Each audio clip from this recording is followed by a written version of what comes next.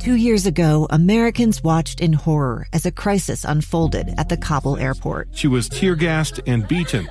Images of thousands desperate to escape Taliban oppression filled our news feeds. More than 80,000 Afghans made it to America. But the story didn't end there. It was very cold. There was no power, no heat. Who would help our newest neighbors? I'm Andrea Smartin. In Stranger Becomes Neighbor, you'll hear the stories of some remarkable refugees who left their homes and their dreams behind, only to start over from zero. Their only possession was 3 blankets. And you'll meet Americans who stepped up to help them. You want me to come when you deliver your baby. What can one person do in the face of an international disaster decades in the making? That's Stranger Becomes Neighbor. Find us at kslpodcast.com. Follow us on Apple Podcasts or anywhere else you listen.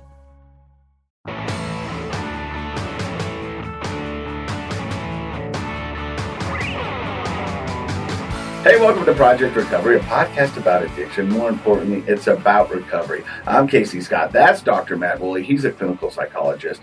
Now, if you're just joining the podcast for the first time, normally we take the first 10 minutes to kind of just go back and forth. I'll tell you what's going on in my life and in my recovery, and Dr. Matt will bring some medical information, some insight into the medical world. Usually, you have a more exciting life. You've been around town. That's not necessarily true, but and so you usually have more stories to bring. Every once in a while, I'll be storyless, and so I'll say, "Hey, Dr. Matt, what do you got?" And you go, "Well, I can talk about this. I can bring this." But today you showed up loaded for bear. You actually brought information, unsolicited paper. Yeah. Now, why are we being given this gift? Well, it is a gift, actually, what we're going to talk about. So I was in my office today, and once again, I had been asked about how long it takes to get into a therapist. What are people doing who are in crisis? We are in a mental health crisis around the country, including the state of Utah right now. I think coming off the heels of the pandemic and all the other things. That mass shootings. I'm going to tell you right now, Yeah. I tell my kids, the world is bananas. BANANA, however they spell it. Yeah, that one, yeah. And I usually learn how to spell it by listening to the Hollaback Girl from, yeah, exactly. But no, I mean, I think, I mentioned this to Ashley the other day. I said, I think crazy stuff is always happening if you think about the Vietnam era and World War II. It's not that things are, but this feels a little different. It does. And not in a really concrete way, not what you can always put your finger on. And so I think because of that, people are reaching out for maybe professional help and support more now than they ever have before. I also think we're more educated as a society. Yeah. Where mental health was really stigmatized and unknown. And people didn't have these open conversations and aren't learning how to deal with emotions and process information and know what anxiety looks like, what it feels like, how your body interacts with it. And so I think people are starting to figure out, hey, maybe we should do something about this. Yeah, no, exactly right. More education, more resources, less stigma. It's moving in the right direction. And, if we talk about gratitudes, we've talked about how important that is on our show before. One thing that I truly am grateful for, it may sound cheesy, is that I work at the University of Utah Healthcare. And the reason I say grateful is they have been making a real commitment to promoting mental health care in a lot of different varieties. With the Huntsman Mental Health Institute. I was going to say their partnership with Huntsman proves that with $100 million over 10 years to try to make our already great mental health facilities, top tier in the whole country. And they're doing a great job of that. One of the things that has been a priority for quite a while is crisis. What do people do when they're in a crisis? Where do you go? Do you have to go to the emergency room if you're in a mental health or emotional crisis? A lot of people don't want to do that. All they can think of is sitting and waiting for a long time while the person with the broken arm goes ahead of them, which probably would happen. Mm-hmm. And they don't know what else to do, so they stay home. And nobody ever really prepares for a crisis. Well, that's kind of the definition of a crisis, right? Yeah. But there are some things we can do to help, like having numbers on standby, knowing resources that are available. Because if a crisis happens and your best resource is Google, that's not good. Yeah, it's not good. And it's nice to know that there are local people with tremendous expertise that are available to help people. And I want to talk about just real quick a few of the options that are available for people today, and then I'll give this information to our lovely and talented producer Josh, Who's single and just really good looking. Great head of hair. Yeah. Muscular. Yeah, it works out every day. Valedictorian, or what is it? Magna cum laude. That's better, right? That's the top. That's Yeah. number one. Yeah. So we'll give this to Josh. He'll post it on our social media so people can have these numbers. Of course, we've talked before about there is the Utah Crisis Line. There's a national suicide prevention, lifeline, and I if you like the idea of calling the national line, go ahead. It's 800-273-8255. But here in Utah, we have the Utah Crisis Line, which has a unique feature to it, which is the Mobile Crisis Outreach Team. Which is amazing because these guys will come out and help you take care of whatever is going on. And they're not just a bunch of schmoes. I mean, these are professional people, social workers, and they also have teamed with like Salt Lake County Police Department if that's necessary to keep people safe. And the first thing you can do is you can call 800-273-8255, which is talk. I guess that's also the same as the national line, or I may have made a mistake there. We'll double check. But the local number is 801-587-3000. Yeah. You can speak 24/7 to a crisis worker on the phone, and that's a great call to make if you're not sure what to do. Like if you feel like you're in a crisis or a family or friend is in a crisis, you can call them. And you can talk about, do we need the mobile team to come out? And that's really great for parents a lot of times if they have a teen or a young adult living at home who is in crisis. It could be substance abuse related. They could be high or drunk. They could be threatening suicide or harm to others, or just really, really struggling with psychosis or something. Any sort of crisis you find yourself in, they can advise you what to do, and if needed, send out a team to help you. Because doing nothing is never a good course of action. No, I would say that's the absolute wrong thing to do with these resources. That's why we're talking about it today. Yeah. I want people to stop either feeling like I can do nothing or handle it myself, or go to the ER. And the ER is a great place to go if you need to. But staying home and trying to handle it yourself, we need to go past that. There are too many people ready, willing, available 24/7, and it's free. Of course, there's the Safe Utah app and phone number. I think that's 833-372-3388. You can call that, or you can download the app. You can have a private chat with somebody. Sometimes the app is very beneficial because you can do it anonymously. You know what I mean? You can, right. you can And if you're worried about someone, yeah. This has been very helpful for teenagers and college students that I've talked with who have a really close friend. And at that age, you care if your friends get mad at you. When you're old like me, you don't care so much. Right. But when you're young, that's the most important thing in the world. But you don't want to do nothing when a friend's talking about suicide or other sorts of scary things. And so you can make an anonymous tip, or even just chat with someone to see if you should make a tip. Like sometimes we don't know. And so instead of, there's somebody who'll talk to you about it, and they might say, no, that's okay. Or they might say, yeah, give me their number and we'll talk to them. Once again, doing something's better than doing Yes, nothing. absolutely. But the main thing I wanted to talk to you about is, so I think the crisis people in mental health at the University of Utah Healthcare have been looking at this, and they said, but maybe there's a group of people we're still missing. Maybe you don't feel like you need to call the actual crisis line and get a mobile team out. And maybe, chatting with somebody on an app isn't feel like enough. What about the people that are just kind of struggling, kind of lonely, isolated? There might be reasons why you can't go out. I know that that was certainly the case a year ago with COVID, and it's becoming a little less so, but the cases are on the rise. Yeah. What if you're on a list to see a therapist, and it's going to be a couple of months? We had a guest last week, who has on a list to get into Valley Camp. Right. And there was only so many slots, and so you had to keep calling to make sure you're on the list. And lack of beds is a real concern in the state for mental health and recovery. Yeah, mental health and recovery go hand in hand, and even though Utah per capita has a tremendously large number of providers and options, it's still not enough, frankly. And so they came up with what's called the Utah Warm Line. WARM. Yeah, warm. It's not hot. It's not maybe like that crisis. I need somebody to come out and help me. But it's not everything is cool. But I'm struggling.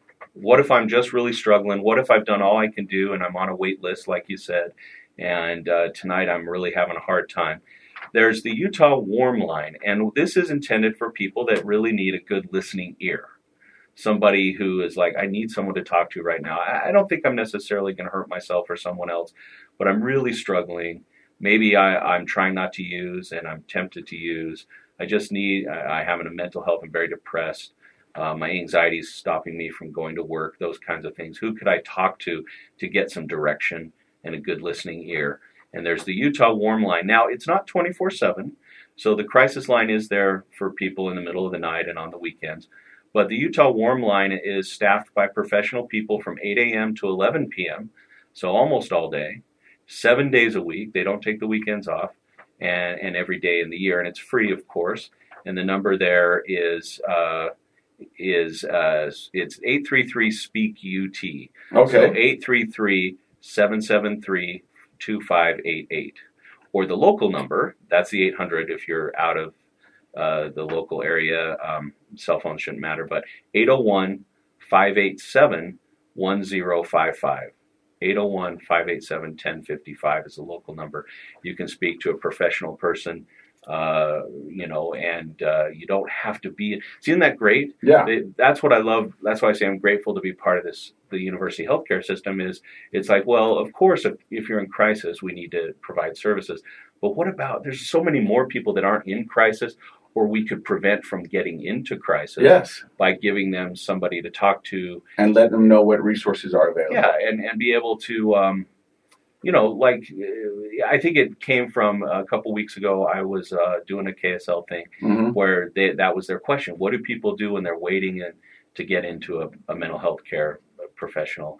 And this is a good thing to do, is if you've gotten yourself on a list and you're waiting to get in, but you're still feeling real low, like you'd like to speak to somebody, or you have questions about mental health, that's a great resource, is the Utah Warm Line. And I also just got this. Starting in July, the National Suicide Prevention Lifeline number will be upgraded to a 3-digit calling code, similar to 911.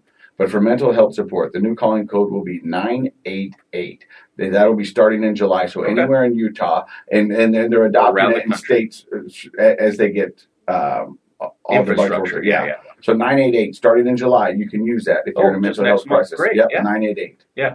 So kind of like 911, but 988. Yep. Great. And speaking of mental health and doctors and resources, we've got a guest today that's going to be able to help us on all fronts. Right. Her name is Amy Harris, and believe this or not, she's from Morgan, Dr. Matt. The best people are from Morgan, right? I think. Well, but that should tell you right now that we've been doing this podcast for 3 years. Yeah. And the small little town of Morgan, Utah. Right. My hometown. With surrounding areas, maybe be 10,000 people. At this point, I think it probably is close to that if you do the whole Morgan Valley. Yeah. We've had 5 guests. Yeah. Isn't that funny? And addiction is everywhere. It's not a big city thing. It's everywhere. Yeah. And in fact, I would say sometimes small towns. I also went to graduate school in Kansas, which is full of small towns. And what we find is people sometimes feel kind of isolated in a small town without resources. So substance abuse can go up in those small areas. Her name is Amy Harris. We're excited for you to be on the show today and share your story. She's going to share her story of addiction, recovery, and what she's doing now. Next week, she's going to take the medical boards to become a registered nurse. Yeah, isn't that exciting? It's amazing, and it's a story I want to hear. You're listening to Project Recovery right here on KSL. 2 years ago, Americans watched in horror as a crisis unfolded at the Kabul airport. She was tear-gassed and beaten. Images of thousands desperate to escape Taliban oppression filled our news feeds. More than 80,000 Afghans made it to America. But the story didn't end there. It was very cold. There was no power, no heat. Who would help our newest neighbors? I'm Andrea Smartin. In Stranger Becomes Neighbor, you'll hear the stories of some remarkable refugees who left their homes and their dreams behind, only to start over from zero. Their only possession was 3 blankets. And you'll meet Americans who stepped up to help them. You want me to come when you deliver your baby. What can one person do in the face of an international disaster decades in the making? That's Stranger Becomes Neighbor. Find us at kslpodcast.com. Follow us on Apple Podcasts or anywhere else you listen. Welcome back to Project Recovery. I'm Casey Scott. That's Dr. Matt Woolley. How you doing, buddy? I'm doing great. How are you? So we've got a Morganite on the show today. Her name is Amy Harris. How are you? I'm great. Thank you so much for having me. You know, the fun thing is when we get people on the podcast from Morgan, you and Doc, you know, whoever it is and the doctor, they like to talk shop. Like, Well, we still don't have a street light. This is still there. It's changing. I know. There's not enough room for anybody else to move to Morgan, so if you're thinking about it, you just stay away. Morgan's full. Turn around. We want to say that to Utah. Utah's full. In general. I mean, it's crazy. Yeah. Well, what year did you graduate from Morgan High? I graduated in the year 2000. Oh, my gosh. When did you graduate? 90. That's a 20-year difference. 10. Is it? Well, yeah. I went to Ogden, so my math's not that good. Man. That's a nice try, though. But Hey, let's focus on our guest okay, today. yeah. Amy, how does your story begin?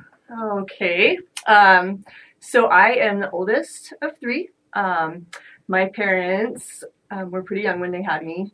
I'm still in high school. Pretty happy childhood in the beginning. You know, my earliest memories. I was pretty active. I like to be just right in the center of everything. About 5 or 6 years old, I kind of started catching on to the fact that my family wasn't like everybody else's. My dad had a really heavy drinking problem. Mm-hmm. It was rough. You know, it's interesting you bring this up because I was talking to a family member and we were talking about our childhood. And we were talking about whether it was normal or not. And The big question, was it normal? But for me, I go, yeah, because that's all I knew. Right. You know what I mean? And so I didn't know anything different. And I thought the Everyone's normal is a little different. Yeah, but I thought all the things that I was dealing with in my house were not exactly the same as others. But, the major kids are points. egocentric, so they see the world from their own point of view, and that's okay. That's how it's supposed to be when you're young. And so, yeah, you make the assumption that whatever we do at our house is what happens at other people's houses, and then you grow up and you realize, no, not even close. So you said at about age 6, you noticed that your normal wasn't so normal. I was in, kindergarten, first grade, and I was like, there's something different here. What is this? So What was it? We were partying all the time. There was fights, and everybody I grew up with, they were going to church. We live here in Utah, so a lot of tight-knit families. There's a lot of moms that would come in and help our classroom, and my mom couldn't do that. My dad was gone a lot. Were they both working full-time? My dad was at that time. My mom was not. She was staying home with us. My dad worked construction, and he would go all over, out of town a lot. I didn't realize at the time, but there was some jail time served, there. Looking back, I was like, oh, now I see that, Mm-hmm. So I started noticing that, because I'm around a lot of other kids now, in kindergarten and stuff. And I just, it's funny because I do remember is partying, thinking that, like, I would go to the store. This is when you could, like, smoke in Kmart and stuff. And I would be like, okay, what people are smoking and what people are not, what people are buying beer and what people are not. Like, I started noticing that, which is weird, right? At 6 years old to start thinking that, And I was like, okay, you know what? My dad's cool. Like, I thought he was like this cool, handsome guy. He had this strut. He drinks beer and he parties. And that's what I want to do, And I started taking inventory of people around me. Yeah, I mean, that makes sense. I mean, we start to, like you're saying, we kind of identify with our parents and what they do. There's a certain period of a window of time as a kid where you want to be like your parents and you think they're kind of the standard. So, yeah, absolutely. And then a little girl to her dad, that's sort of a particular kind of admiration that happens. And I'm sure that you're kind of thinking, yeah, my he's the man. Yeah, I did. And so, do you remember the first time you tried alcohol? Oh, yeah. It was a Super Bowl party. And, we're partying up. All my dad's family's there. And I was like, I'm going to drink. I was probably like 7 years old the first time I tried alcohol. And I was like, cool. And you were saying earlier that parties at your house were pretty standard, pretty normal. Yep. There's a lot of parties. So just for the listeners and maybe for me, what does that look like when you say partying at your house? What was going on? So my mom was a normie. Like, she didn't drink a lot. It kind of made her sick. But my dad's side of the family were really heavy drinkers. So we would have my dad's brothers all come over. their wives, some friends, and we just drink and drink and drink. So your house was a happening place. That was a place where all the aunts and uncles and their friends came. So you're around. You're the oldest, and that's kind of unique too, because as the oldest children tend to identify with their parents because they don't have older siblings to identify with. So you probably wanted, and correct me if I'm wrong, but you probably wanted to be around the action because you felt like a grown-up. Oh, heck yeah. I wanted to be right there in the middle of it. And that might have that was my explained thing. why at 7 you were like, I want to do what they're doing. I want to try a drink. So did you sneak the drink? Or did somebody offer you the drink? Or was it like, I'm just wondering what your mindset was like, I'm just going to take this beer. I'm going to go out back. I'm going to see what this is all about. It was a mixed drink just sitting there on the table. And I was like, cool, I'm going to drink it. My mom definitely would have stopped me. But I think my dad would have been like, oh, this is cool. Let's give this kid some booze. This kind of. And it's interesting you mentioned that your parents were still in high school when they had you, and we'll get to how you feel about your parents and what your relationship with them is like. But just from that point of view, the term arrested development often comes up when a person at any important developmental stage gets their development interrupted. And so that adolescent time, when all of a sudden you go from being a teenager to being a parent where all your friends are still just teenagers, there's something that happens there where people often kind of get a little stuck in that adolescent mindset. And so, if a 30-year-old who then has a child, they've gone through all that time and they're well past it, probably wouldn't think, oh, it's funny that my 7-year-old would drink a mixed drink. But unfortunately, and no fault of your dad's necessarily, I can see how somebody who kind of got their adolescence taken away from them by having to jump to this higher level of parental responsibility might still be sort of immature themselves. Is that kind of what absolutely. You felt? Yep, absolutely. And as we go through, I can relate a lot to that. So you drank for the first time at age 7. Do you remember it changing you in any way? Do you remember feeling the effects of the alcohol? Not at 7. I felt like I didn't get a buzz or anything, it was like a hurry, take a drink, and I was like, hey, to my sister, let's drink this. And she's like, no, you're crazy. Not at 7. No, I just thought I was cool. Like, yeah. No, I get drank, it. Yeah. Similar to me. I'm sure that I have a pretty similar story to that. My parents had the party house. When people came over, nobody walked in empty-handed. It was either a couple of bottles, 12 packs, whatever it was, because they were there to party. And that was it. And it was Friday night boxing. It was Saturday night this. Any event was an event to show up with alcohol. And we partaked in it, and it was okay. And so this is a good example of, some people grew up in homes where their parents entertained a lot, and some people didn't. My parents didn't really entertain, and so I didn't have any, like lots of adults coming over and spending, but you guys both did, and that's just a unique difference of our upbringing. I can remember being 8 years old and my dad inviting his friends over because they were building a bar. They were building a bar in our house, and it was a nice bar, and there was a pinball machine next to it, and that was the focal point of his group of friends for probably the next 10 years. Yeah. You know what I mean? To go to the Scots, they got a bar, and it was loaded, and that was, and all the kids, they bring their kids over, and we'd run around outside, and we'd play around, and that was our friend group. It was. So after 7, when did you drink again? Oh, probably not till junior high. I think I was probably 11, 12. Still very young. Young, yes, young. And did life just kind of keep going on through elementary the way it had been with lots of parties at the house? So my parents, around, I think I was 8 or 9, they did get divorced. My mom couldn't take my dad anymore. My dad was a really cool guy, when he was sober, but drinking, he was just not, very very physically, emotionally abusive. My mom was able to get out of that, and I admire her for that. My mom's a really strong woman. And so at that time, my dad just kind of took off, and I remember the day he left, it was heartbreaking for me. My mom threw all this stuff into this big old duffel bag, and I just, I wrote a note to my dad, I love you so much. I'm going to miss you, please come and see me. And he didn't. He was gone for a couple of years.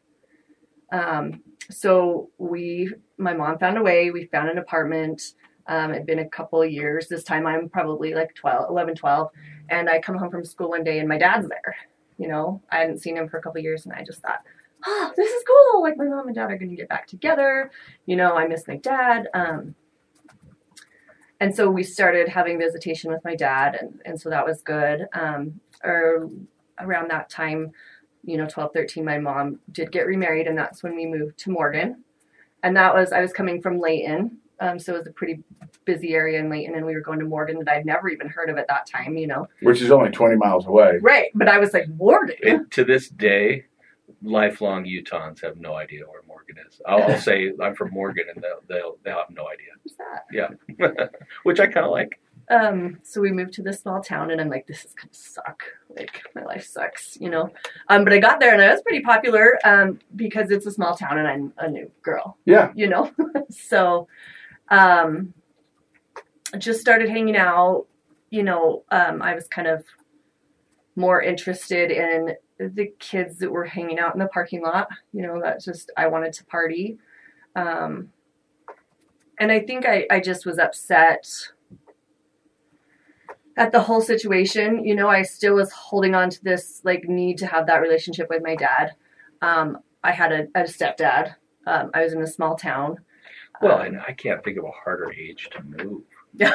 Really, junior high is for all the parents out there. If you can avoid moving your kids during junior high, you should, because that's such a critical developmental period socially for kids and their identity, and that's just a tough time to move. So, you've got to stop, and you've probably done this in your recovery process, all that was happening to you. Mm-hmm. Your dad's back, your mom's remarried, you're living in a city, you're moving to the country. That's a lot for an adult to process, let alone a 12-year-old. Yeah, for sure. So you gravitated towards the parking lot crew. Yeah, I did. Well, those kids are often some of the very most welcoming. Yeah. Yeah. Because your only fee for admittance is willingness to party. Yeah. They're just looking for a good time. Yeah. Yeah. Don't snitch. Come hang out with us, and you're in. Right. Yeah, pretty much. So I started getting in trouble, and my mom's solution to that was, hey, why don't you get a glimpse of what this kind of life is? Like, you're going to go live with your dad. Oh. Into the fire, huh? So scared straight tactic, kind of. Yeah, that's what she was thinking. So I went to Roy, live with my dad. And it was okay. It was the same thing, as before. Your dad was still drinking. Mm-hmm, heavily, and his wife heavily drinking. There were a lot of fights. There was a couple times I had to call the cops because of their fights physically. And I just kept going down the same pattern. That's when I lived with my dad, that's the first time that I really knew that alcohol was my solution. I had kind of drank a little bit. But when I was there, it kind of got rid of that uneasy feeling that I had. I was like, oh, this is great. This is where it's at, So drinking to escape. Mm-hmm. Yeah. And it just self-medicate kind of. Yeah. And it became a coping mechanism. Mm-hmm. Yeah. How long were you with your dad? I was there for not long. It was about 6 months.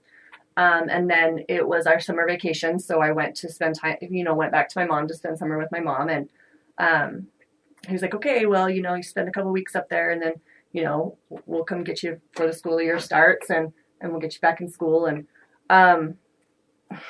looking back, this is probably the best thing that happened, but he never came to get me, and that was really hard for me. Like, I didn't really want to go back. But you wanted to be wanted. Right. By my dad, I get it. So this is kind of a second abandonment. Kind of, I guess. With your dad. Like, you had written him that letter, which, by the way, was a little heartbreaking to hear. You write this letter, please come see me, and you don't see him for a couple of years. Yeah. And then here we are, I'm going to pick you up at the end of the summer. And that must be a hard thing for a girl to process. It kind of is. There's no kind about it. It is. I think it's I don't want to put words in your mouth, but I will just say that the way to get past that kind of stuff is to go through it. and the reality is our parents are our first intimate relationships, and we learn about relationships by how it feels more than what we think about it. And especially when you're a kid, and that's a tough thing to process. It was, I at that point I was sad for a minute, and then I got angry. At this point I'm just like, I don't need that in my life, So I'm good for a minute, still doing my same thing, hanging out with the wrong crowd. I mean, they were great people. I don't like saying the wrong crowd because they were great friends. No, I know what you mean 100%. Yeah. I mean, I hang with the same people. As a matter of fact, I still hang out with the same people who party. I just know that I can't do it. Yeah. And they're doing the best they can with what they have and what they know, and it's not their fault. Yeah. So I get it. But isn't it interesting how anger is a more comfortable emotion than sadness? Oh, yeah, right? It's most definitely more. And more I would say what you just said is a brilliant example of what most people do, whether they're kids or adults, is we can't wait around in our sadness and our hurt feelings for very long before we kind of have to do something. And for a teenager, I think the most common thing is to get angry. So what'd you do with all that newfound anger? Oh, I just partied with it. I got me a boyfriend that was quite a bit older than me, and I got pregnant when I was 16. So at that point, I was like, oh, crap. Like, I've got to change some stuff, I'm going to be a mom. And he was all on board with being a dad. We tried to make it work. He didn't take well to being responsible. He's a young guy. Great guy. We're really good friends now. But it just wasn't. I was 16. That's kind not of back gonna to work my out. point is you guys are still kids. Right, exactly. I think in our society, because 16-year-olds can drive and 18-year-olds can join the Army, we underestimate that that's still a developing child's mind. Mm-hmm. And in fact, the brain age, you're not fully developed until you're 24 or 25 neurologically. So, but we start to think 16, 17, 18, 19, these are they're like little grown-ups. No, they're not.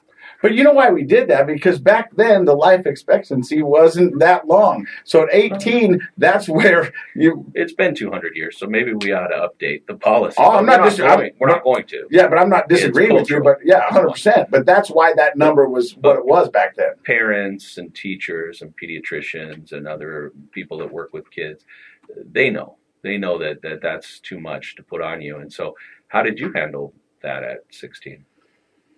I mean, I did what I could with what I knew. Yep. You know what I mean? Like, looking back, it wasn't the greatest situation, obviously. I went to work. I went to school. I knew I had to graduate high school. I did that. I was working. 16, your sophomore, you get pregnant. Mm-hmm.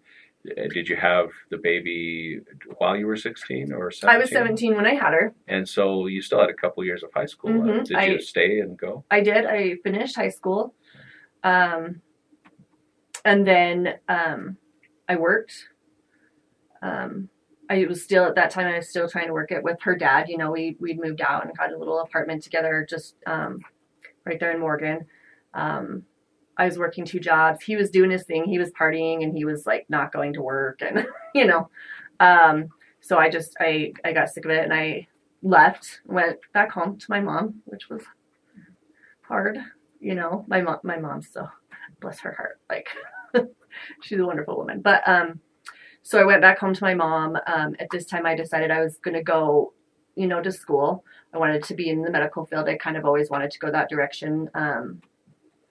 I don't know, growing up, like, you go to the doctor's office and they just seemed so important and the nurses were so nice and they just took notice of you and took care of you. And my grandmother was a nurse and so I knew I wanted to go that field, So I started school. I did like medical assisting, nursing assisting. This time I'm like, well, let's see, I'm getting a little ahead of myself. So I was about 18 when me and my oldest dad split up. I decided I was going to go into the medical field. I met at that time, I did meet my first husband. just wonderful, wonderful guy. He was a little bit older than me. He had his crap together. You know, he had a place. He had a good job. He had 2 little boys that were the same age as my daughter. You know, I fell quickly for him.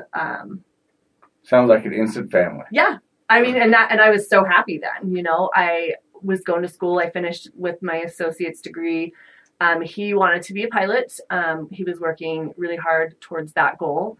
I finished my associate's degree, and he got a really cool job working for USDA for Wildlife Services as a pilot. We're going to find out what that looks like in just a few seconds. You're listening to Project Recovery. So you just finished your associate's degree. Your husband, you said your first husband, just landed a dream job at USDA. He's a pilot. Yeah. That's like the coolest thing. When I was a kid, being a pilot, you mentioned the doctors.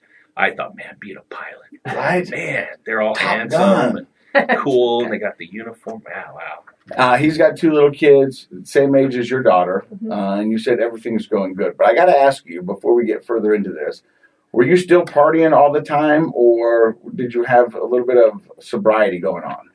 No, I wasn't really partying. I mean, we would go out and I'd have some drinks, but it wasn't like getting wasted was my goal. You weren't getting tore up from the floor up? Nope. Backed up and smacked up? Nope. Beat up from the feet up? No. Those are partying terms. You are a wordsmith. Yeah. So you were just kind of just doing what normies do. Yep. At this point, he's got this job. I graduated school. I got a good job, and we decided we're going to get married. And I am just over the moon and thrilled. You know, this is the love of my life. I have this perfect family. Are there more kids yet? No. No? Okay. No, he was not about that. He's like, I got 2, you got 1, we're good. So we get married. 2005, we got married. And right after that, his job moved us. We went to Richfield, Utah. Another small town. Yeah. I mean, his job was predatory control, you know, for farmers. So they just take care of the coyotes, you know, is what his job was. He worked really close with the trappers and stuff down there. It was really good. I had a really hard time adjusting to that move. And I was starting to have some anxiety. And so, you know, I've heard this happen a lot. You know, I found myself getting a prescription of Xanax. Guys, like, Xanax was my thing. Like, I was like, now, what had you had felt anxiety, or why did you go in for that? I just started getting, I mean, I had all of these great things going on in my life. You know, we had a great marriage. I had a great, before we moved, I had a great job. You know, it was hard for me to move. It was hard for me to, and that's where I started having a lot of anxieties. Moving away, you know, from his boys, moving away from my job that I really liked. And your basic support system, right? I mean, yep. Richfield's a great place, but it's pretty isolated. More than Morgan. It's farther away from, you know, the Salt Lake area. Yeah.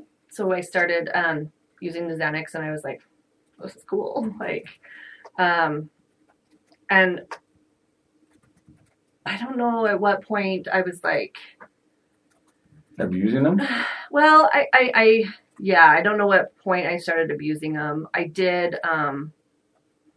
at some point I started also taking stimulants, like for ADHD, I started taking Adderall. For some reason in my 25-year-old mind, I thought Phentermine, I needed to lose weight. You know, I was tiny. I wish so I started taking Phentermine, and I had Adderall. And I think that I was like, okay, if I mix this Phentermine with this Xanax, I get this perfect little place. Oh, and now I'm going to put alcohol in there. You know, somewhere in that time period, You're mixing uppers and downers. And, you know, biologically, you're all over the place. Yeah, and it was weird. It happened just so fast. I think I was just in the right place. You know, I was super happy in my life, which is so weird. You know, that I started having all this anxiety, and I started using substances, you know. But that's the interesting thing about addiction. Most people think when you get into an addiction, it's because some sort of trauma, which a lot of it is, or some anxiety, or something bad in the family. But sometimes people get into it when everything's going okay, or so they think. Yeah, I mean, it can be that way. I mean, I don't know if you need to tell your story the way you want to, but I will say that sometimes childhood trauma, that because we're children and we don't know how to deal with it, you can't as a child, then we get to be adults and we have our own children. Sometimes some of those feelings catch up with us and we're unprepared for it. We don't understand it. And so sometimes those things get us when we are raising our kids, and their developmental experiences sort of trigger, at least in an unconscious way, our memories of those problems. And emotionally, we can start to have things that seem like unexplained anxieties and depressions.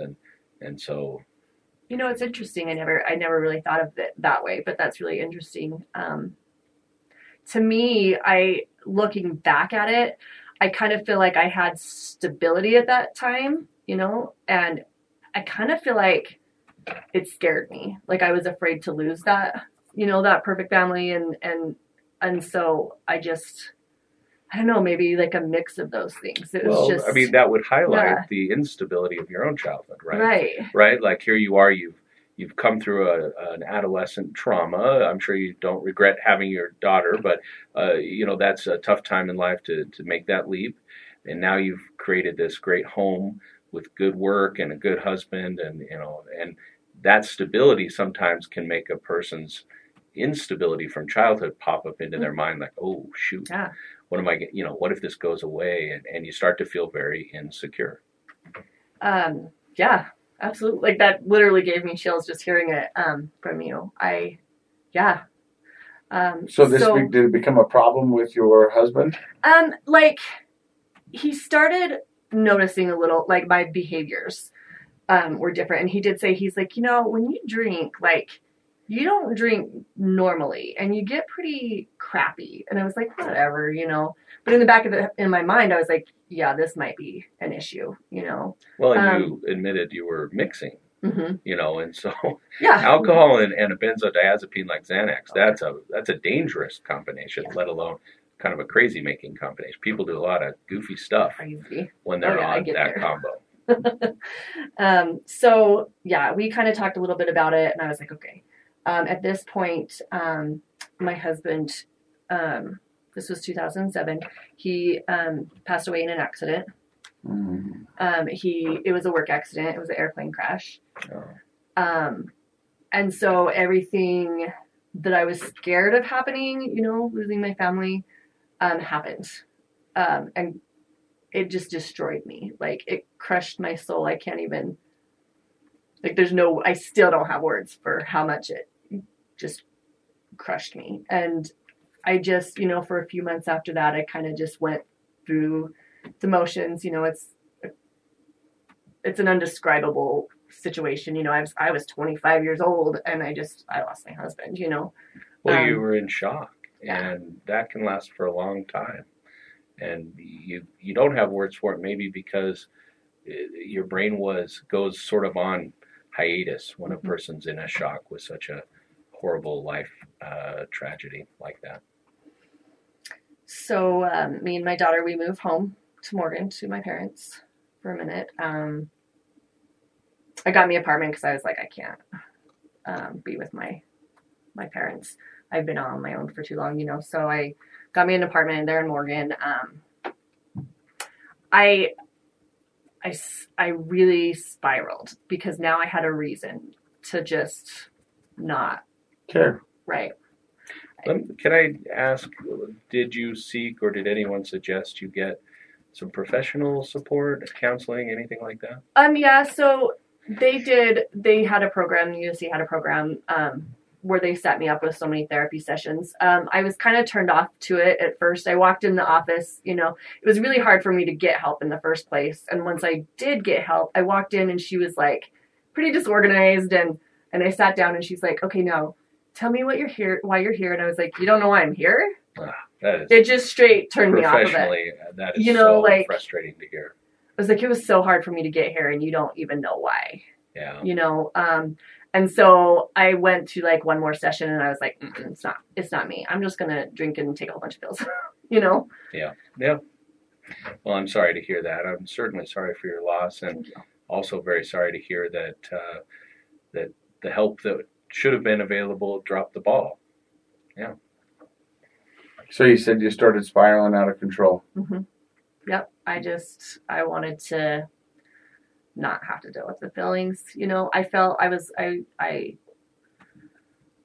knew that my relationship with my stepsons wasn't going to last, you know. Were they living with their mother? They were.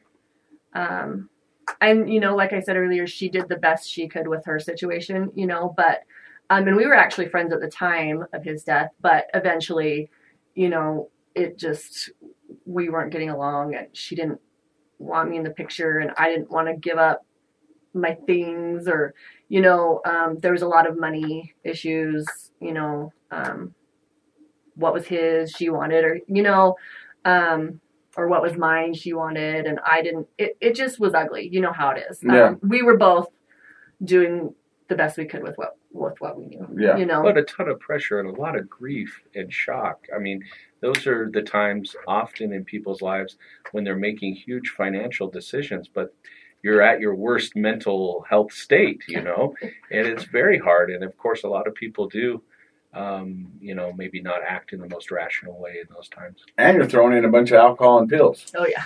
Yeah. I mean, it's a perfect storm for bad decisions. Yeah. Well, you know, and I went back to work at the doctor's office I was working before, you know, we left for Richfield, and it was easy to manipulate those doctors that I was working with, you know, because they knew me before. They felt sorry for my situation, and I was able to manipulate and get more than what I should have been having. You know, it was easy for me. Was it still the benzos, the Xanax? Yep, benzos and alcohol, and still the phentermine, you know, because I had to drink at night and then I had to wake up, you know, so I had to pop my phentermine and my Adderall. So, yeah. So at any point, does your family or anybody step in and say, hey, you might have a problem? Yeah, my mom mentioned it a little bit. My mom was really cautious of what she said to me because I didn't take criticism well, you know. My sister and my mom talked a lot about it. They just didn't really know what to do about it, you know. And I was telling you earlier, my mom didn't have that addiction. She was a normie, you know, so she didn't understand. So to her, she was like, just quit, you know. So I just went along like that, did the best I could. I was working. I met a really great guy. And in 2011, he asked me to marry him. So this was 3 years after my husband passed. So we got engaged, and, you know, it's funny because that was such a happy time. I love this man truly, like to the depths, but, I just felt like all this guilt for I'm going to get remarried and I can't move on from my first marriage. You know what I mean? I felt guilt. I felt all sorts of crazy feelings, and I really went off the deep end. You know, you'd think I'm happy now, you know, but I don't know. It was just a lot for me. And so I was drinking Xanax, phentermine. I went to work one day. I think I had to be there at like noon. And so I had time to drink before I went.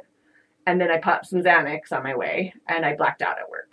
Oh. Yeah, And what kind of work were you doing at the time? So I was a medical assistant. So I was in the medical field at a doctor's office, yeah. And so for people, what kind of stuff did you had direct patient care then? Uh-huh, yep. Taking vitals. Mm-hmm, vitals, and yeah, so not good. No, dangerous. Blacked out at work. Mm-hmm, yep, so I cornered some doctors, was telling them all my problems.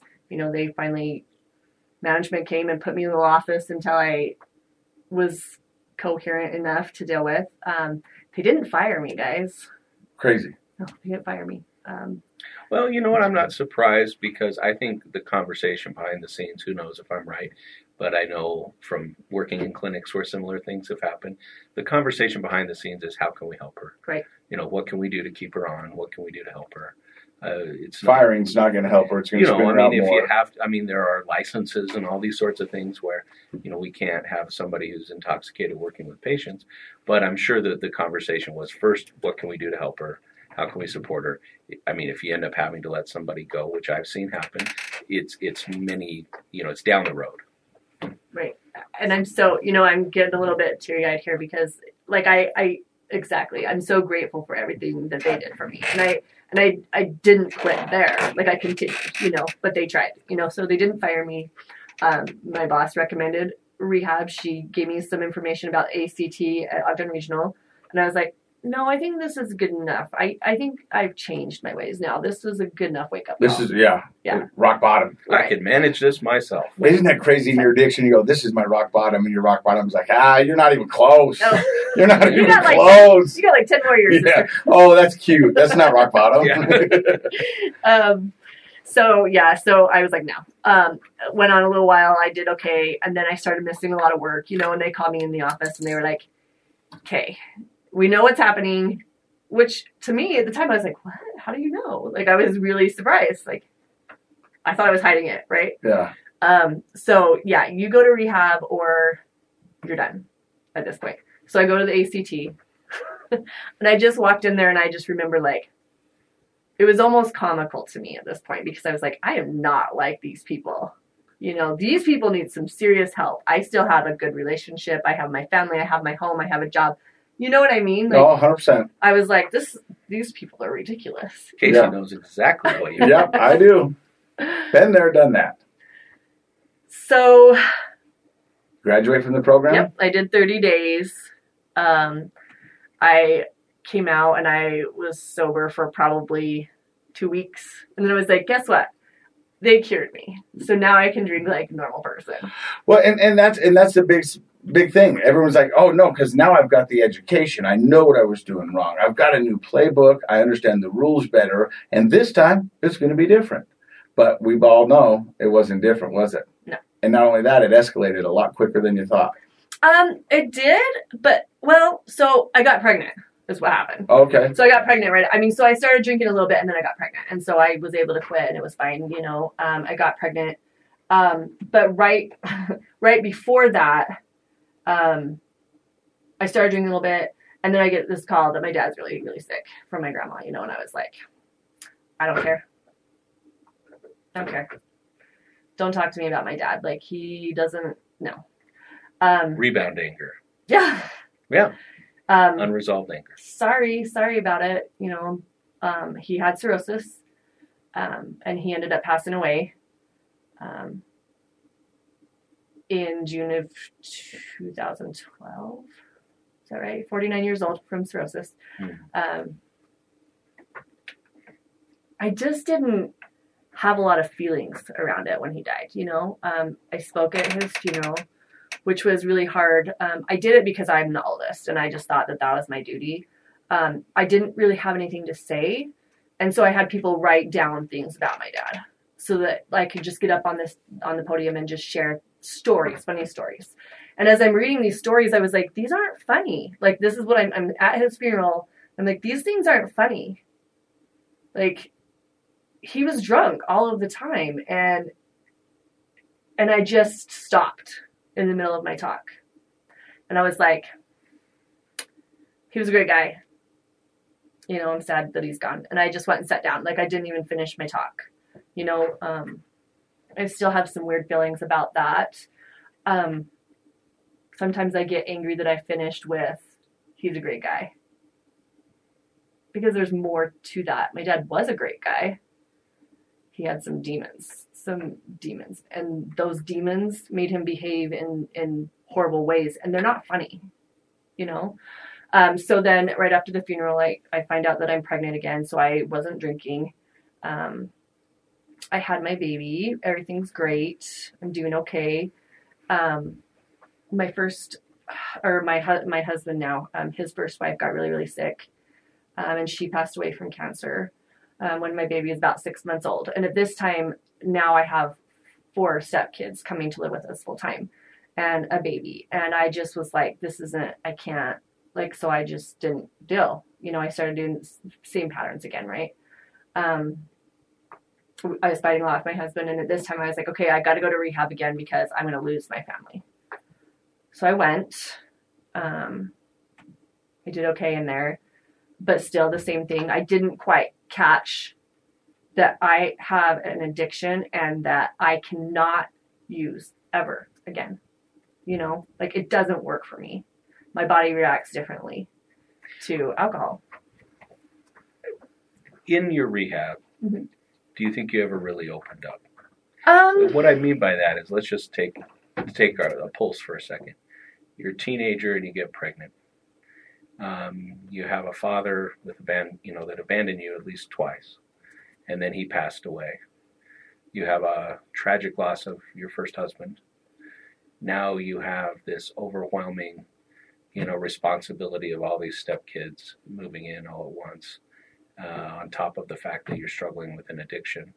I guess my question is, I'm seeing this pattern of holding it in, holding it back, Mhm. doing the behaviors, but not really maybe taking the time to reach deep and understand why the addiction has got such a strong hold on you. Yeah, we could look at genetic predisposition. I'm sure that was there. You maybe a little bit more of your dad's genes in that way than your mom's.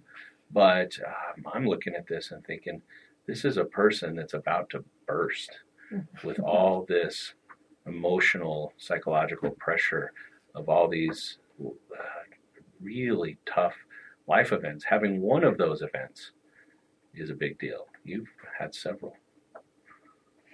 Did your rehab get into any of that, or was it more just let's learn to be Superficial. that was the exact word I was going to use. Very Stop superficial.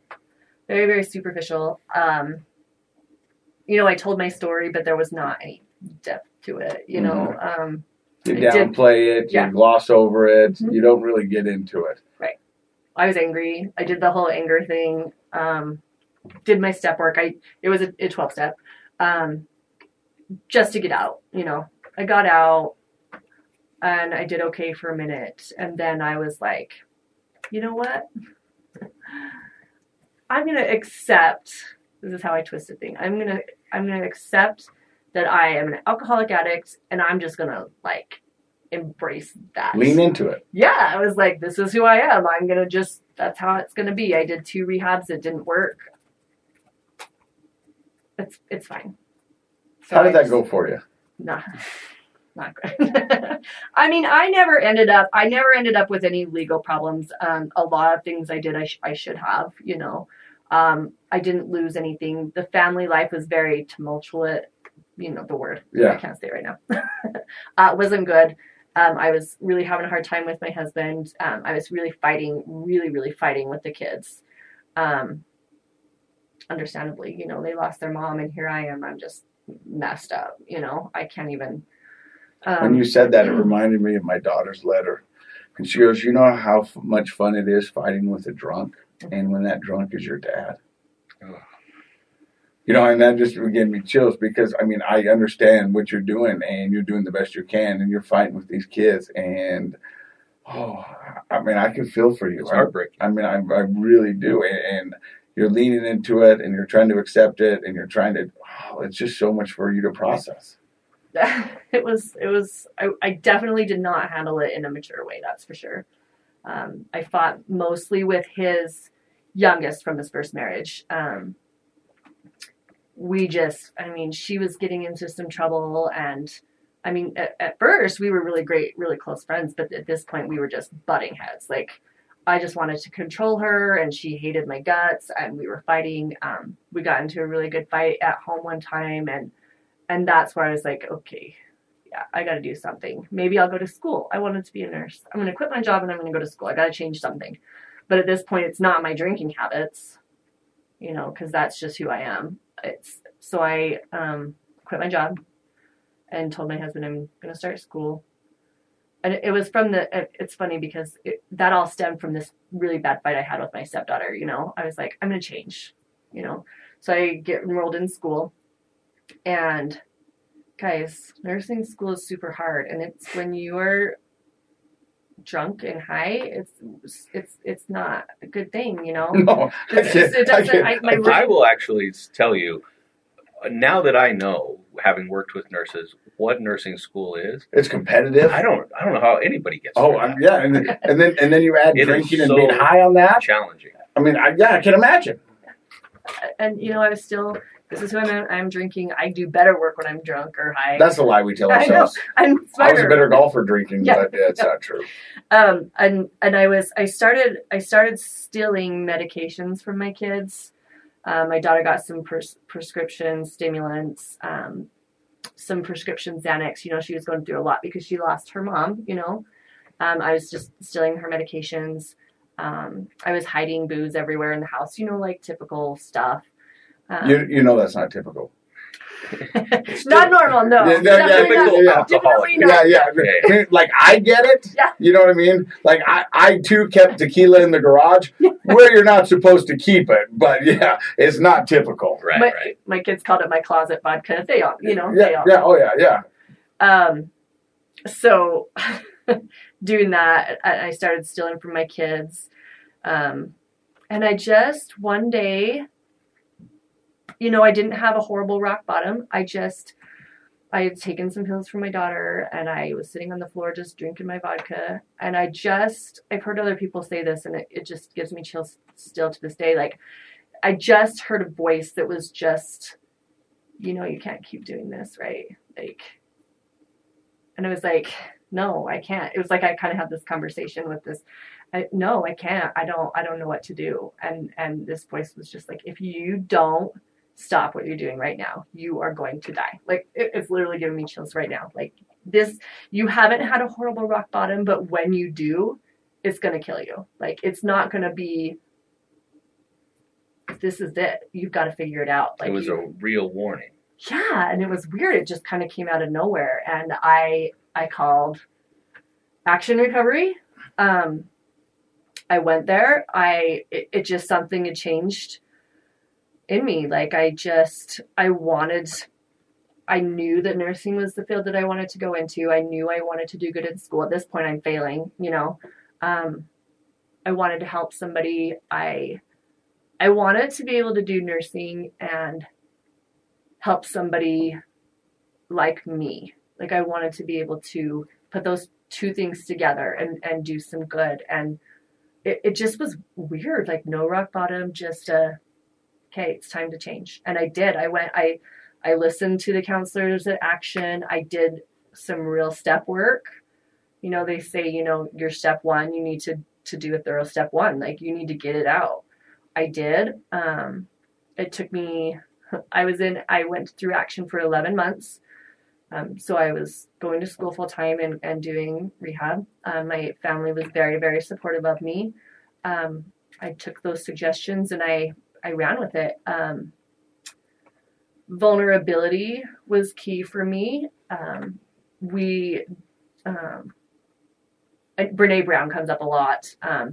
But we had a little thing in our rehab that we did the vulnerability talk with Brene Brown, and it just spoke to me. And I was like, you know, my whole life I've been trying to pretend like I was okay, you know, but maybe it's okay if I'm not okay. And I just started sharing my story and opening up about who I really am. And it was crazy, you guys. Like, I've had more doors open from being vulnerable than ever I had closed. You know, people. Authentic. Yeah. So yeah, I kept doing it. I went to school. Why do you think that is? I don't know. Why do you think? Because it sort of doesn't initially make intuitive sense, right? Like, you know, if I put out a persona of competence and try to be only my best self and hide all the other parts, you would think that maybe people would receive us better. But isn't it true that when you're really open, you're really vulnerable, like Casey said, you're your authentic self, all of a sudden people are drawn to us and opportunities open. Why do you think that was the case in your life? Relatability, connection, you know, people saw me as a real person with real struggles, and I think people could relate to that. You know, I think that they maybe felt safe. You know, I think a lot of us are just looking for that, some understanding, safety. Compassion. I like the word connection that you used. I think we can't connect with a perfect person. Right. You know, that may be nice to meet a person who presents as perfect, but the reality is you don't feel any closeness to them or connection. And that, I think, translates into all areas of life, including our professional life, right? And when you go to a job interview, if you're authentic, they're going to be more drawn to you as opposed to the person who has all the perfect answers. And for me, when you say there was no real rock bottom per se, most people think of a rock bottom as one precise incident or one moment. And it's your story and it's your life, but you've had almost an elongated rock bottom. And not to say that there wasn't moments of joy and happiness and authentic, joy in those moments. But you went from being a young girl to losing your father to moving to this. I mean, it was... Well, what's the value of a rock bottom? Like, maybe we should talk about that for a second. Like we talk about rock bottoms, and you and I have had so many experiences on this show with guests, and they say something out of bounds that just happened, and we're like, that's got to be the rock. Nope, there's another one. So what is the value of a rock bottom, do you think? I think, what does it do for a person? It's exactly what she said. When there was a voice that said, hey, you keep doing this, you're going to die. You know what I mean? That it's the thing that makes you change. It's the thing that makes you go, I can't do this anymore. So I would say it's that moment of epiphany or insight. Clarity. Yeah, clarity, epiphany. In your case, it came as this auditory experience and this conversation you had. And isn't it wonderful that sometimes can happen without a specific tragedy? Yes. Right? Like, because people talk about the behavior of the rock bottom, but that's a lot less important than the experience. And I think the experience is that insight moment of clarity where you just know it's now or never, it's got to be different. Well, so they say, the fastest way to get yourself out of a hole is stop digging. But us as addicts, we can dig. We're great diggers. It's the truth. And so it's that moment where you go, okay, I'm stopping digging. Toss that shovel. I'm done. I don't care what is on the other side, but I'm not going down this road anymore because I can't. And I know mine, and we've talked about it a lot. And I remember just going, this is it. I'm not doing this again. Yeah. I cannot do this. I won't do this. And whatever it takes to not happen, I'm willing to do it. Mm-hmm. And it sounds like that's what you did when you picked up the phone and called Action Recovery and did everything and opened up and was vulnerable and did that. And next week, you're taking your boards to become a lifelong dream registered nurse. I mean, how cool is that? And so, I look at you and... How long ago did that happen? When did you start the recovery program that was 11 months? So I started, was it 2018? So about 4 years ago. No, so 2019. It would have been, so my clean date is September 13th, 2019. Lucky 13. Yeah, right? And the other thing is that I'm amazed by you is you're a warrior. True warrior. All that you've been through, and it's been a lot. You're here today standing, showing people that recovery is possible, chasing your dreams, and you're still fighting. That's the heart of a warrior, and you've got that. It's wonderful to see. And when you talk about registered nurse and you talk about all you've been through, your face smiles, and you get this glow. But throughout the story, I've seen you not smile. I've seen you cry. I've seen your body language shift. You know what I mean? And I can tell that you're truly in a wonderful place and you're doing good things. And I think the world better look out for the second half because it's going to be awesome. Thank you. I really am. I agree. That means a lot. I really think you're going to do wonderful things and you're going to help so many. And that's what you wanted to do. Thank you. What would your advice be? Since, it's been just a few years, you've made tremendous changes in these few years, and, we're on the cusp of this huge accomplishment of being a registered nurse. But I would imagine that occasionally you whether it's emotionally or physically, you might kind of feel like, it'd be nice to escape. What's your advice to somebody who's in recovery? What do you do that helps you through those tough times? Oh, gosh. So many things come to mind here, but I think the one that stands out the most is just one day at a time. One day at a time. We hear that a lot. Why is that helpful to you? It's just when you're in recovery, especially early recovery, it's so overwhelming. It's so overwhelming. And when you can break that down into just one day, even one moment at a time, it seems doable. You know, like if I can't promise you that I won't drink tomorrow, but if I can just get through today, I'm going to stay sober today, you know? And I applied that to school. It was hard. It was uneasy, but one day at a time. Get up and do the thing, you know. I apply that to my family, you know. So how is the family? Are you still married? Yes. Yep.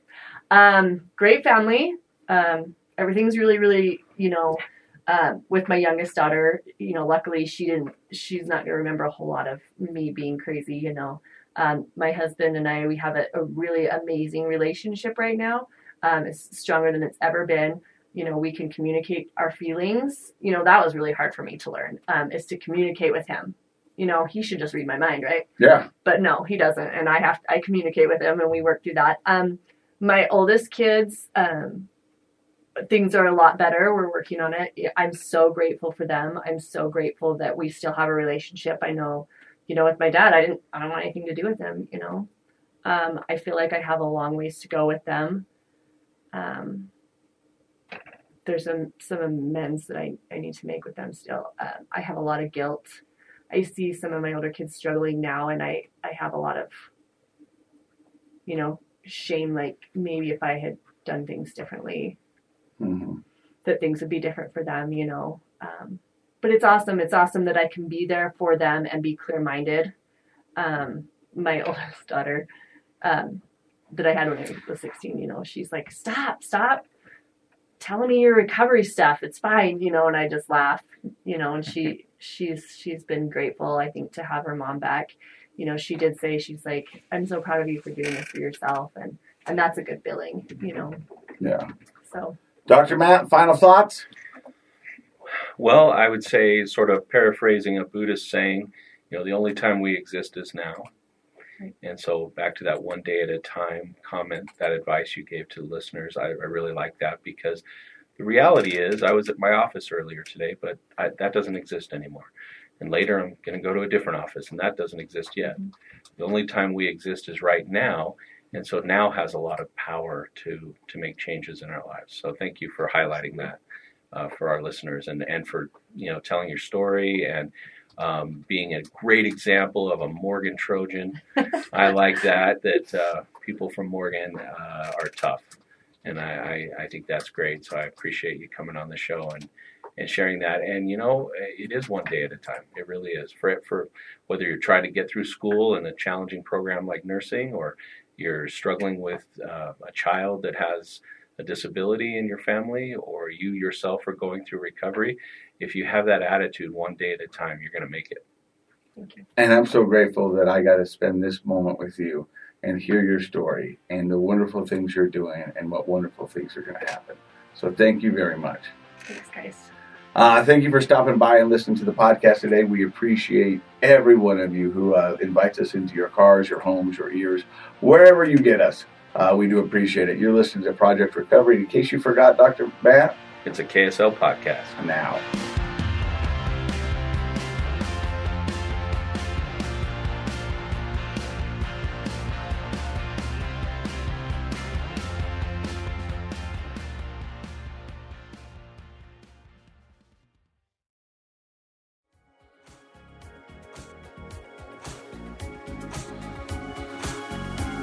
The contents of this program are for informational purposes only. The program is not intended to be a substitute for professional medical advice, diagnosis, or treatment. Always seek the advice of your physician, licensed therapist, or other qualified health provider with any questions you may have regarding a medical condition. Never disregard professional medical advice or delay in seeking it because of something you've heard on this program. KSL does not recommend or endorse any specific tests, physicians, products, procedures, opinions, or other information that may be mentioned on the program. Reliance on any information provided on the program is solely at your own risk. I'm Dave Cawley, investigative journalist and host of the podcast Cold. In October of 1985, a woman named Cherie Warren left work at a busy Salt Lake City office to meet her estranged husband at a downtown auto dealership. She never made it home. Cherie's car surfaced weeks later in Las Vegas. In the parking lot of a hotel casino. No one knows how it got there. Strange. It was strange. Both Cherie's estranged husband and her boyfriend raised suspicion for investigators. I kind of thought that he might have done something. But no arrests were ever made. In Cold Season 3, we dig into double lives, make new connections in the case, and examine the difficulty raised by reasonable doubt. We want answers just as much as anyone else. They have creeps like that now too, so nothing's changed. That's the new Cold Season 3, The Search for Cherie, now available anywhere you get your podcasts.